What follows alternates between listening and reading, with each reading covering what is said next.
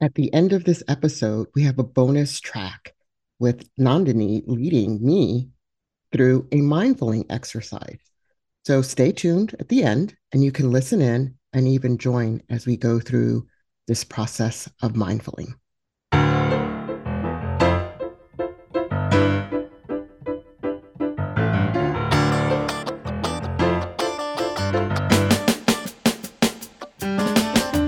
Okay, welcome and welcome back to Unapologetically Black Unicorns. And I am so lucky, fortunate, happy, excited.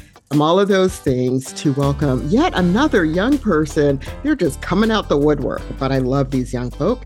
And I'm so happy to have with me this week Nandini Nema. So, Nandini, introduce yourself. Yeah, hello everyone. I'm so excited to be here. My name is Nandini Nema. I'm currently in Colorado. I'm actually a gap year student, so I'm in between high school and college. Just graduated from high school last May, so about to attend college in August, and it's very exciting, a very exciting time in my life. I really just took a gap year kind of just to explore my interest, spend time kind of addressing the issues that really matter to me, like mental health, which is why that Building Hope Summit that me and Karis attended together in Washington, D.C. was so awesome. It kind of felt like I was really making an impact in mental health like I wanted to do. And we really talked a lot about that summit, about like resources and tools that we can share with people and how we can help people in that realm. And I think that's really what I want to talk about today. So I'm very excited to be here. Yay, that is excellent. And I'm so glad you talked about gap year. Actually had a parent ask me, well, they were a little, I don't think they were really concerned, but they were concerned about whether or not their kind of teenager was taking a gap year, whether that should be something that's supported. And I was like, absolutely. It's such a powerful time for many people just to figure it all out. Number one. Number two, do something they're passionate about, which sounds like what you did. I told him I had a gap years. It was not a year. It was several years, right? But it really helped me kind of when I went back to college. It's like learning had a whole different feel to it, and I enjoyed it so much. You couldn't get me out of school, so I just have a bachelor's, three masters. Yeah, that's So awesome. I was like, look, just kind of keep the gap year to a year, and maybe you won't have that kind of problem because that's a financial issue too. But anyway, I'm so glad you talked about what you've been doing in your gap year. But let's kind of get into the particulars of what you've been doing. So when we met at the summit, there were a number of young people who came, and some of them were nominated by organizations that they are doing special work for, if you will. So, and I know for you that it was through UNICEF as a UNICEF youth representative. So, tell me what that means, and because that's an amazing thing too. Yeah, thank you so much. So, with the UNICEF Youth Representative, that's the first time I've done this ever kind of with UNICEF, and it has been literally amazing. It's basically as a youth representative for your state. So, me and this other girl are youth representatives for Colorado, and we are really trying to focus on UNICEF's plans specifically in Colorado. So, there is a new child-friendly city initiative. Everyone go look at it. It is piloting in the US for the first time in 6 cities, and one of those cities happened to be Boulder, Colorado. So I get to help work in that area and kind of expand that. I'm working with the organization that's specifically focused on child friendly cities. And we did something really cool recently. We got a bunch of kids together, including me, and we all talked about what a child friendly city would look like for us.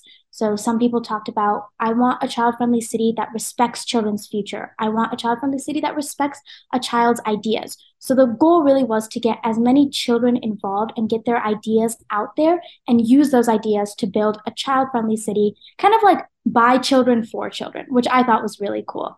And then we're also really focusing on bringing child's rights and that focus into Colorado, into the US. So either that's by creating new UNICEF clubs, retaining whatever clubs we have, holding discussions. I think we recently did a sensory hike. So we invited people of the Colorado community. We all went on a hike, and I unfortunately was not able to attend, but basically the goal of that hike was to talk about child's rights and celebrate World Children's Day.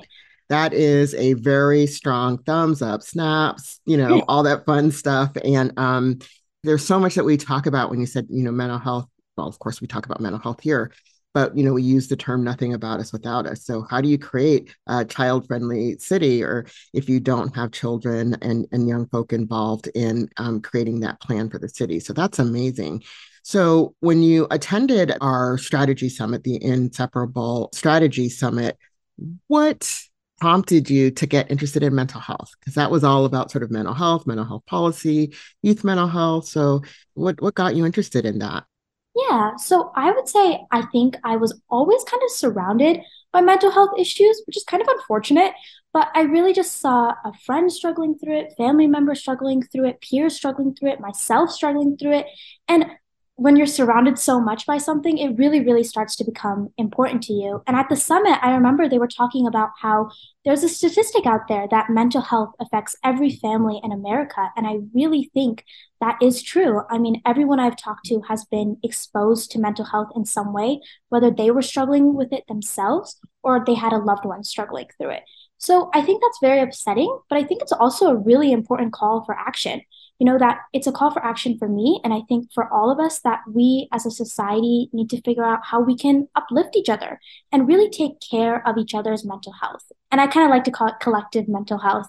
But there's a lot of cool things I think you can do. I worked a lot with Children's Hospital Colorado, and really our work was to make patient lives brighter every single day. So we had projects throughout the 4 years, and some of my favorite were like raising $6,000 for an art therapy program. So we really had those children use art to connect with and to cope with psychological and physiological issues. Another cute one was in the summer after all like the weddings were over, because summer is kind of wedding season, we would go to those wedding venues and ask if they could donate the leftover flowers from the weddings. Mm. And then we would make a bouquet out of them and hand them to patient families. And then another one was like hosting a homecoming dance for the teenage patients. So they could still kind of have that, like, teenage high school experience, regardless of where they are and regardless of where their illness. So I think there's like a lot you can do with, collective mental health and helping collective mental health. And there's a lot you can do for yourself too. Kind of as I go on my own mental health journey, I'm finding tools, finding resources, finding this idea of mindfulness that has really helped.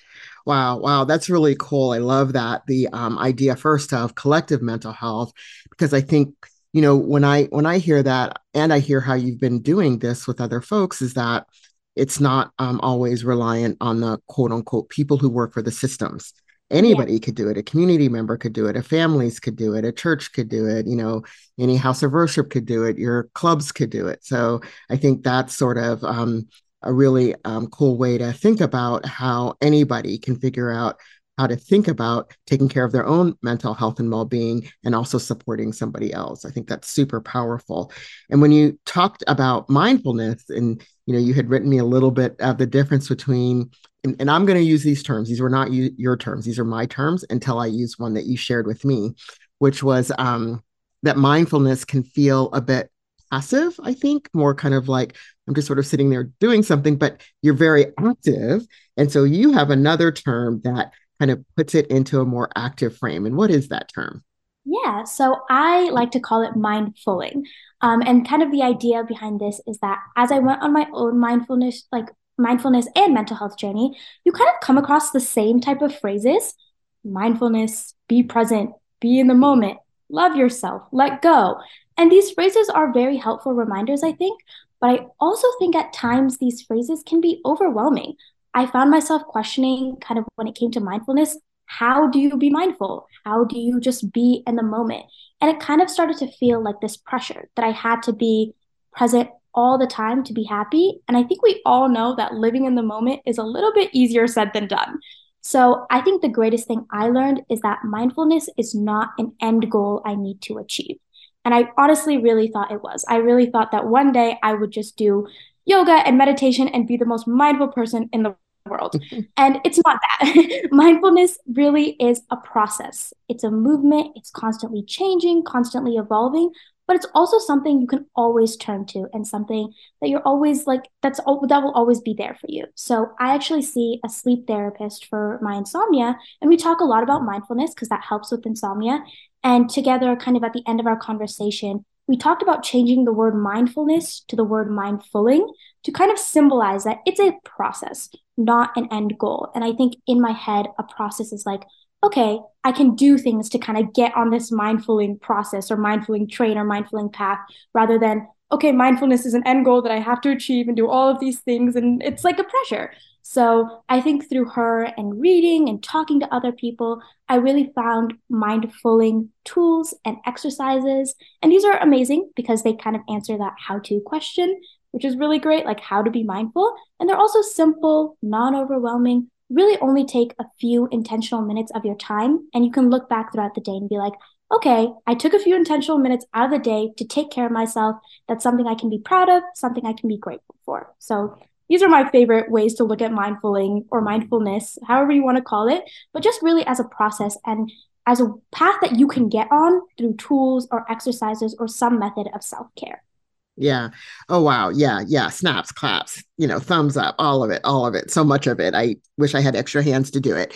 But and the reason I'm saying this is that is so great.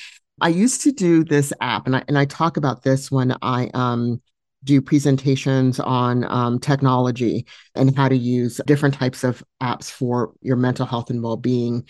That's not always for some people, and I guess it's always about choice, of course, and what works for you. And I was trying some out, and I always like to go for evidence-based apps or apps that have some evidence or research behind them. That's sort of the way I start. Is any research there? No, no, I'm going to stay away from that one for half a second, right? So I was using one, and what it asks you to do every day, it would you select a time that the app would shoot you a text message to rate your mood. Yeah, it was a mood app, and so you could rate your mood from 1 to 10, with 1 being like low and 10 being very good, not overly good, where you want it. And of course, when I was first using it, and it sends you this message every day, just send in a rating. And if you want to write some notes about why did you rate yourself at this level, you can. And so I was rating myself, and sometimes, yeah, it was not good at all. And I would just say, sad. I wouldn't say much more because I didn't have any energy. Or if it was around a 5 or a 6, I would be like, got enough sleep, feeling good, like that kind of thing.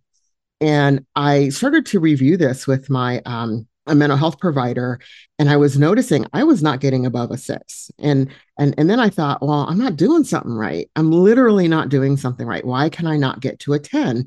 10 means you're optimally where you ought to be. That's how I understood it. And the more I thought about it, and I had been doing this for about a year because I wanted to actually keep track, and we were actually using it with my mental health provider. And I said to him, I said, this is really interesting. You know what? I think my 10 is a 6. I don't think I'm a 10. I think my 10 is a 6, and that's like my optimal, and that's really good. And it's like when I get below a 6 or below a 5, maybe 4, that's when it's like, maybe we should start to take a double look at some other things I could be doing or whatever. But my goal shouldn't be to reach the 10. Right. My goal should be to hover around 5 or 6. That's cool for me. Yeah. So it's so powerful, I think, when we kind of discover these resources, how to make sure they work for us. Right. Um, so when you said that, I was like, oh, yeah, I was moodfulling. Maybe I wasn't mooding, I was moodfulling. I don't know. But that's really kind of cool to put it in that active frame. So thanks for sharing about that. Yeah. When you talk about tools and stuff and resources, you've also done some work sort of with technology, right? With a summer intern thing. Oh, help me out. Yeah. So there's actually been a couple of things I've done with technology and health. I think the one that you're talking about is related to Google. So I was very fortunate this summer to be a Google Summer Scholar, and that was more of a scholar type thing. So it was more of classes. But the great thing about it is that we got to do a lot of projects throughout the week. I mean, every single day had some sort of small project, and at the end of the week, we would have a larger project. And at the very end of the entire session, we had like one full week for any final project of our choice, kind of with the group.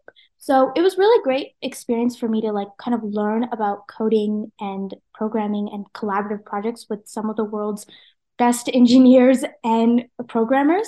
But I also think the final project was really cool because it was focused on health, not specifically mental health, kind of health as a whole, including some mental health factors.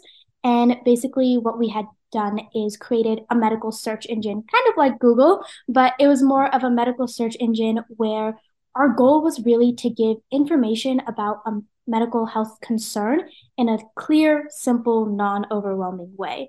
And I think people talked about this at the summit. How can we give tools and resources to people in a way that's meaningful and non-overwhelming? Because it can be helpful to give just a long list of resources, but to a lot of people, they might look at that long list and be like, yeah, no, I don't want to go through that. Like, what is the point of going through all of this? Most of these are not going to help me, all of that kind of thing. So, the idea behind this kind of medical search engine was like, how can we give it in a meaningful, non overwhelming way? And I think that's really important when it comes to mental health as well.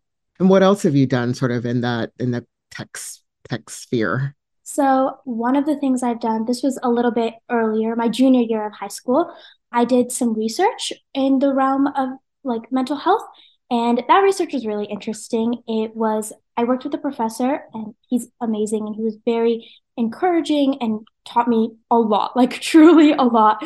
And we talked a lot about how we could predict mental health symptoms. And so our idea was kind of like, how can we take behaviors that we already know about from data, demographics that we already know about from data, brain activity that we already know about from data, and take that and see if we can predict how this specific child's mental health symptoms change over time. And like, if you think about that, that can give a lot of power to doctors. If a doctor knew that in 2 years, this child's anxiety would get worse because of a certain factor like her gender, then maybe we could intervene right now and prevent those symptoms from even happening in the first place. So unfortunately, this project did come to a halt because of like missing and inaccessible files. But I feel like I learned a lot that research and data and like you said, evidence-based research things can do a lot and completely transform the way we approach mental health and how we can approach mental health treatment and diagnosis in specifically children through prevention and early intervention. And I think too, as we're talking, especially as people of color, and if there are not enough people of color who are designing some of these tools, we know that sadly there can be inherent bias built into the algorithm that doesn't take into cultural factors into account because well, I don't know, some people just aren't thinking about that. So I think that's super important too. So when you are thinking about tools and resources and mindfuling or mindfulness, those kind of things, you also talked about ensuring that there are providers who represent or representative of the people they serve. And so, how can we encourage? Do you think we know that there is a dearth of providers of color? We just know that, and the statistics are below 10% for majority groups there, majority minority groups, I'll put it that way. So, what do you think are some things that we should be doing to encourage people to get into the field of Yeah. mental health in particular? Yeah, so my idea would be specifically talking to students who are thinking about their career, who are possibly thinking about advocacy work that they want to do in the future, volunteering work they want to do in the future, and really honestly tell them that their voice is important and really needed in our mental health field. Because I think as people go into the field looking for help and looking for mental health support, it is really helpful when the person who is helping you looks like you, relates to you, or at the very least wants to understand where you're coming from and what your culture is like. So my sleep therapist is not from my culture, but she's very willing to understand what it's like for me and why I have specific problems or why my life is the way it is because of my culture. Because my culture has had a huge impact on my life. My parents are immigrants from India. I've been very fortunate to grow up with a very tight knit Indian community, which has been amazing. But I've also been able to see with that how mental health is approached completely differently in that community compared to my community at school or my community that I volunteer with or do advocacy work with. So I think it's very important to tell students of all sorts of like colors and cultural backgrounds, like whatever it is, tell them that their voice is needed. We need culturally diverse people in this field, and you can honestly make a difference because when culturally diverse people from the US go and look for mental health help, it would help if the range of options they had also matched them, related to them, looked like them. Again, wanted to understand what it was like for them. So that's kind of like a basic idea for me. I wanted to ask you how you think we should go about this as well, because I think it's interesting to talk about people's different ideas. Yeah, so I think a couple of things. One is first, you know, 1000% agree. And my mental health providers are white and they're both men, which is interesting. Yeah. I have had providers who are women, and I, you know, started to have this mother situation. I was like, nope, nope. And I don't even care if they were white and women. There was this sort of thing that would happen where it's like, why am I talking to my mom? You know, like transference, whatever they call it, counter transference, whatever it's called. So for me, initially finding somebody who looked like me was very tough, both on the professional side, so whether it's a psychiatrist or a therapist, but also interestingly enough, on the peer side. Here in LA, I think it's a little bit better, but when I've been elsewhere, the diversity within the peer workforce isn't that huge. I'm just going to be honest about it. And we're working on that. And I think now that we can articulate and know that we should be thinking about that, I think there's more intention about helping people think about even getting into becoming a certified peer specialist or a peer, which can happen, you know, from 18 and above or 16 or something like that. So that's one thing to think about is providing information to students about all the different opportunities in which they can provide support and help right now if they want it as a 16-year-old, you know, you can do that through lots of different types of community-based and state-based training. So and then I think when we're talking about sort of pipeline into the professions, that's actually one way to think about it. Like the more I think we can give people opportunities to give it a try, to understand what it entails, how it can help people, and whether or not that matches with, you know, I call it their core gift, I think that's great. I think the other reason that I did this podcast, quite frankly, is so people could hear different stories of number one, you know, people's recovery journey, especially people of color. They could hear from different providers and how they got into the field. The podcast that I love them all, but one that I think I've learned absolutely the most about because I had no clue was a pharmacist. I mean, I know what a pharmacist does, right? You know what the guy or the gal on the corner, you know what they do at your corner drugstore, right? But I did not understand what do they do in a hospital setting, what do they do in a community mental health setting, and how they can actually augment or even partner with your other providers to help when you're struggling with taking meds or not wanting to take meds, and you know the kind of training that they go through, like brand new information. And then lastly, I think take advantage of some of the opportunities that are available through specialized programs like public health service. Also, there are SAMHSA and other types of grants for specialty areas that are unserved in the mental health field for unserved communities or unserved populations. So there are lots of different ways for people to kind of get into it and talk to people. And get involved. Honestly, like whatever you can do, like just get involved. Like, for example, in my high school, me and a couple of other people, not a couple of other people, there was a good 20 people, but we were peer leaders for an organization called Sources of Strength at our high school. And it was basically kind of this wheel of like help, like 8 kind of sources of strength, they would call them, but it was really just like healthy coping resources, like healthy habits, positive friendships, mentors, and more of that kind of thing. And basically, our goal was to share this kind of, I think, just to tell people that when they're struggling with their mental health, there's always people, there's always resources, there's always tools that you can lean back on and reach out to support you. So, kind of our goal as peer leaders was to introduce this wheel or sources of strength to at least 75% of our student body because it was like a brand new organization at our high school. So, we gave speeches, we made an interactive art mural, which I thought was really cool. We like set up the 8 categories, and like students would come by and write like what their source of strength was in that specific Mhm.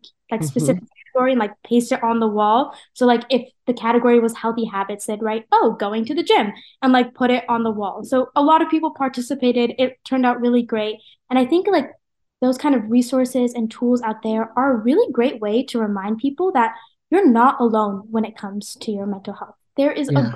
great power in sharing tools and resources. And even those students who were not technically peer leaders, who participated in that interactive art mural, we're making a difference and we're putting out there that these tools work for me. If I share them with you, they might work for you. And I think that's the amazing part of sharing tools and getting like just getting involved however you can to share those tools, which is, kind of what I wanted to do today. I have a couple of tools that are my favorite that I would love to share, so we can get into that at any point. Yes, now let's do it. Share, share, share. So again, these tools are mostly evidence-based. They're cognitive behavioral tools, and my sleep therapist gave them to me. And her kind of idea around them is sometimes we have very big, overwhelming thoughts, and feelings and emotions, and they can be very heavy. And it's important not to ignore them or push them to the side. But sometimes in that moment, you need to disrupt them just for a minute. You need to disrupt them, kind of get out of that space, and then maybe later when you're calmer, come back and talk about them, journal about them, which I can get into later. Whatever it is that helps you kind of acknowledge and deal with those emotions. But the tools, at least in that moment, help you disrupt those thoughts and kind of bring you to a little bit of a calmer state. So I have a couple of favorite. One of them is counting while breathing. So you breathe in for 7 counts and breathe out for 11 counts. And you count in your head or count out loud, whatever it is that works for you. And really, the idea behind these tools is that your brain is powerful, but it's not that powerful. It can't do that many things at once. It can't count, but also focus on these big, overwhelming thoughts. So when you shift your focus to counting, it helps you kind of disrupt those thoughts. Another one is kind of like you can tune into your senses. So if you wanted to tune into a sense like sight, one exercise is called the rainbow room. So you look around the room and you point out what things you see based on the colors of the rainbow, starting with the color red. So for example, in my room, I see a red packet, I see a red pillow, I see a red paddle for ping pong. And then for orange, like on my wall, I see some artwork and that has orange in it. And then I would keep going until I hit purple. And again, like your brain can't really focus on that many things at once. So this is again a good disruptor. One is like touch. So you can put a hand on your diaphragm right below your chest, one on your belly, and like take some really big, deep breaths and really just focus on the feeling of your diaphragm expanding, then your lower belly, then your lower belly contracting, then your diaphragm contracting. Um, you can do muscle relaxation. You can flex your hands and feet or whatever it is as hard as you want. And then I like to just kind of release and kind of imagine all of that tension melting away. I like to think of it as honey, just like tension, like melting away like honey from my hands and feet. Yeah, that's amazing. There's a couple of others that I like to do. Yes, I was actually about to just ask you what tools and exercises do you Yeah. do? So I like to do math problems in my head. I Okay. think sometimes doing some of the other things in my head, I can get distracted too easily. So math problems are, I can't get distracted because I got to finish the problem kind of thing. So I might do, times tables or things like that and kind of keep going. I like repeating pi in my head as far out as many digits as I possibly can. And then pi as in the number pi, not as in how many apple pies am I eating at the moment. No. And then lastly, I like using the photos in my camera and kind of putting them in folders so that I can access those folders during different times, during different feelings. So if I'm feeling sad, I know to go to the puppy folder and look at all the pictures of puppies, my puppy in particular. Other people have sent me pictures of their dogs or cats or what have you. It's still called the puppy folder. Flowers also, when I kind of need a sort of a wake up. I don't know what it is about sunflowers and things like that are in the folder flower. So that's another thing I do too that is readily accessible and nobody knows what I'm doing. Now, of course, if I'm in the middle of a meeting, I can't always look down at my phone and start looking at flowers and stuff. So I, that's either math problem time and or what you were talking about, kind of doing the kind of census time. So that's great.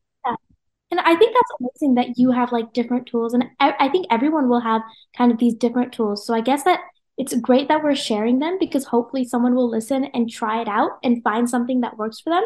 And really the point of it is to just experiment and figure out what really works for you. I have a long list of tools somewhere, but really only a few really work for me. And hopefully they will work for others when they hear them. And it's really just a form of self-care. Like again, it's just taking a few intentional minutes to take care of yourself. And we all deserve a form of self-care. And I Yeah. think that these tools and exercises are really just a great place to start. And again, like it's not meant to ignore your feelings and push them away, but it's really just meant to disrupt, distract just for the minute, make you feel a little bit more centered, a little bit less overwhelmed, and then you can come back and work through those feelings. Yeah. Yeah. That's great. That's great.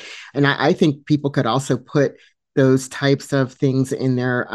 Again, me and my tech and my phone as if I live on my phone, which I kind of sort of do, but putting them in your note section, and just kind of listing them, and so that it's a reminder too of kind of, what to do when, or like remind yourself, put it like, did you put it in your calendar with a little alarm that, maybe 5 minutes before you go to lunch, if your lunch is at noon, take 5 minutes and do one of these things that might be kind of cool, either before or after lunch. I'm going to put that in my calendar. I'm going to try that. Yeah, Just sitting here thinking. yeah. So let me, you're getting ready to go to college. Wait, are you going to college in the fall? This In the coming fall. up fall? Yes. Okay. And so what are you going to study and all that stuff? Because you've got lots of stuff going on here. What are you going to study? Yeah, so I'm doing a combination of computer science and leadership. So with computer science, like again, kind of that technology thing I've talked about, I do think that I've really found really cool ways, like through my research, through internships, to connect technology to health. And I think that would be a really interesting path to explore with computer science and engineering. And then along with my engineering courses, I have a couple of leadership programs that I was very fortunate to be in. So I get to take those classes and kind of figure out how I want to be a leader in this world, society, local community, whatever it is, and really go out there. How you want to be a leader? You are a leader. So let's just start there. So, oh, fantastic. I want to thank you so much for, spending this time with me. This was, such a great opportunity to learn more about you. I know at the summit, there was a lot going on, so I didn't get to spend a lot of time with everybody and kind of learn more about everybody. But this has just been such a wonderful, wonderful opportunity, personally for me and hopefully for our listeners. But it is time now to do that thing that I do at the end of each podcast. And I ask each of the guests to do some wisdom dropping. You've dropped tons of wisdom during the conversation, but is there one more piece of wisdom or something that you didn't get to touch on that you would like to share with the audience before we wrap up? Yeah, I think I would just like to say when it comes to your mental health, a good reminder is that we're all human. Our emotions, whatever range it is, it's normal until it's very disruptive to your life, then please go seek help. But to an extent, some of your range of emotions are very normal, they're very human. Let yourself feel it out, let yourself experience them, talk it out, journal. This is my shout out to journaling. I'm a huge fan of journaling. I will always encourage people to do it. Of course, it's not for everyone, but just for me, it really helps me get all my thoughts and everything kind of out at the end of the day. Otherwise, my mind is just running, hence the insomnia. So I like to just like take it out at the end of the day, close my journal and tuck it far, far away in a drawer and just peacefully go to bed. And I think it really gives you the chance to understand yourself and understand that you are a unique human being with unique feelings. And once you understand that, you can really cope with your mental health better and really make it a priority. Your mental health is a priority. You're very human. You deserve that level of self-care. You deserve that level of taking care of yourself and taking care of your mental health. So just make sure you do that. And I think that's what this podcast and all those tools that both of us got to share really is for. Awesome. Awesome. I will leave it at that. I have nothing to add but thumbs up, claps, everything. That was amazing. Clap, snaps, the whole 9 yards. So thank you so much for joining us on Unapologetically Black Unicorns. I really appreciated this conversation. Yeah, thank you so much. And to our listeners, y'all know what to do. I always say, do it, don't do it, whatever, subscribe, blah, all that kind of stuff. The most important thing, and especially I think this is a great example of why sharing the podcast is really the most important thing. So other people can get access to this great information. So really, let's share the podcast with others. I think that's the most important. And until next week, we'll see you on Unapologetically Black Unicorns.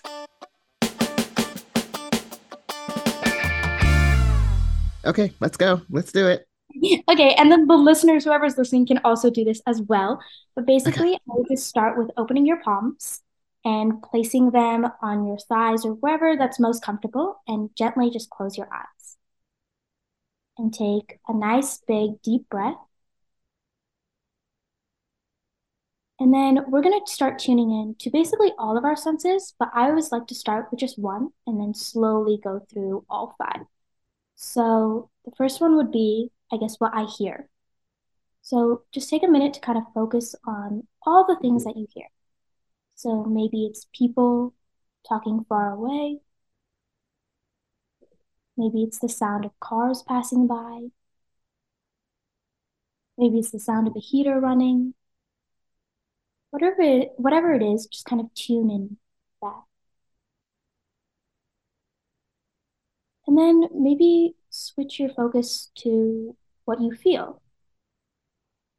So maybe you feel your feet pressing into the ground, or if you're sitting on a chair, you kind of feel a chair beneath you. Maybe you feel the clothes on your body,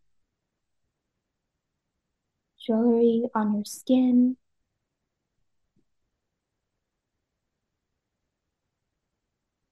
Whatever it is, just take a minute to kind of focus on all the things that you feel.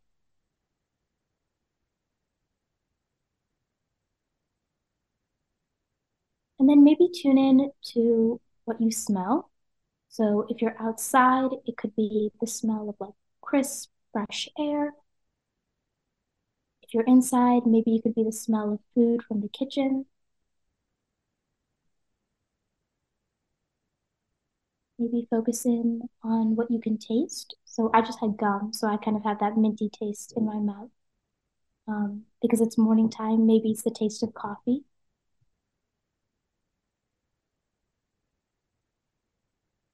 And then basically, whenever you're ready, you can just open your eyes and kind of just look around and focus on what you see. So maybe it's light, dark, artwork, the colors from the Rainbow Room exercise. And that's basically it.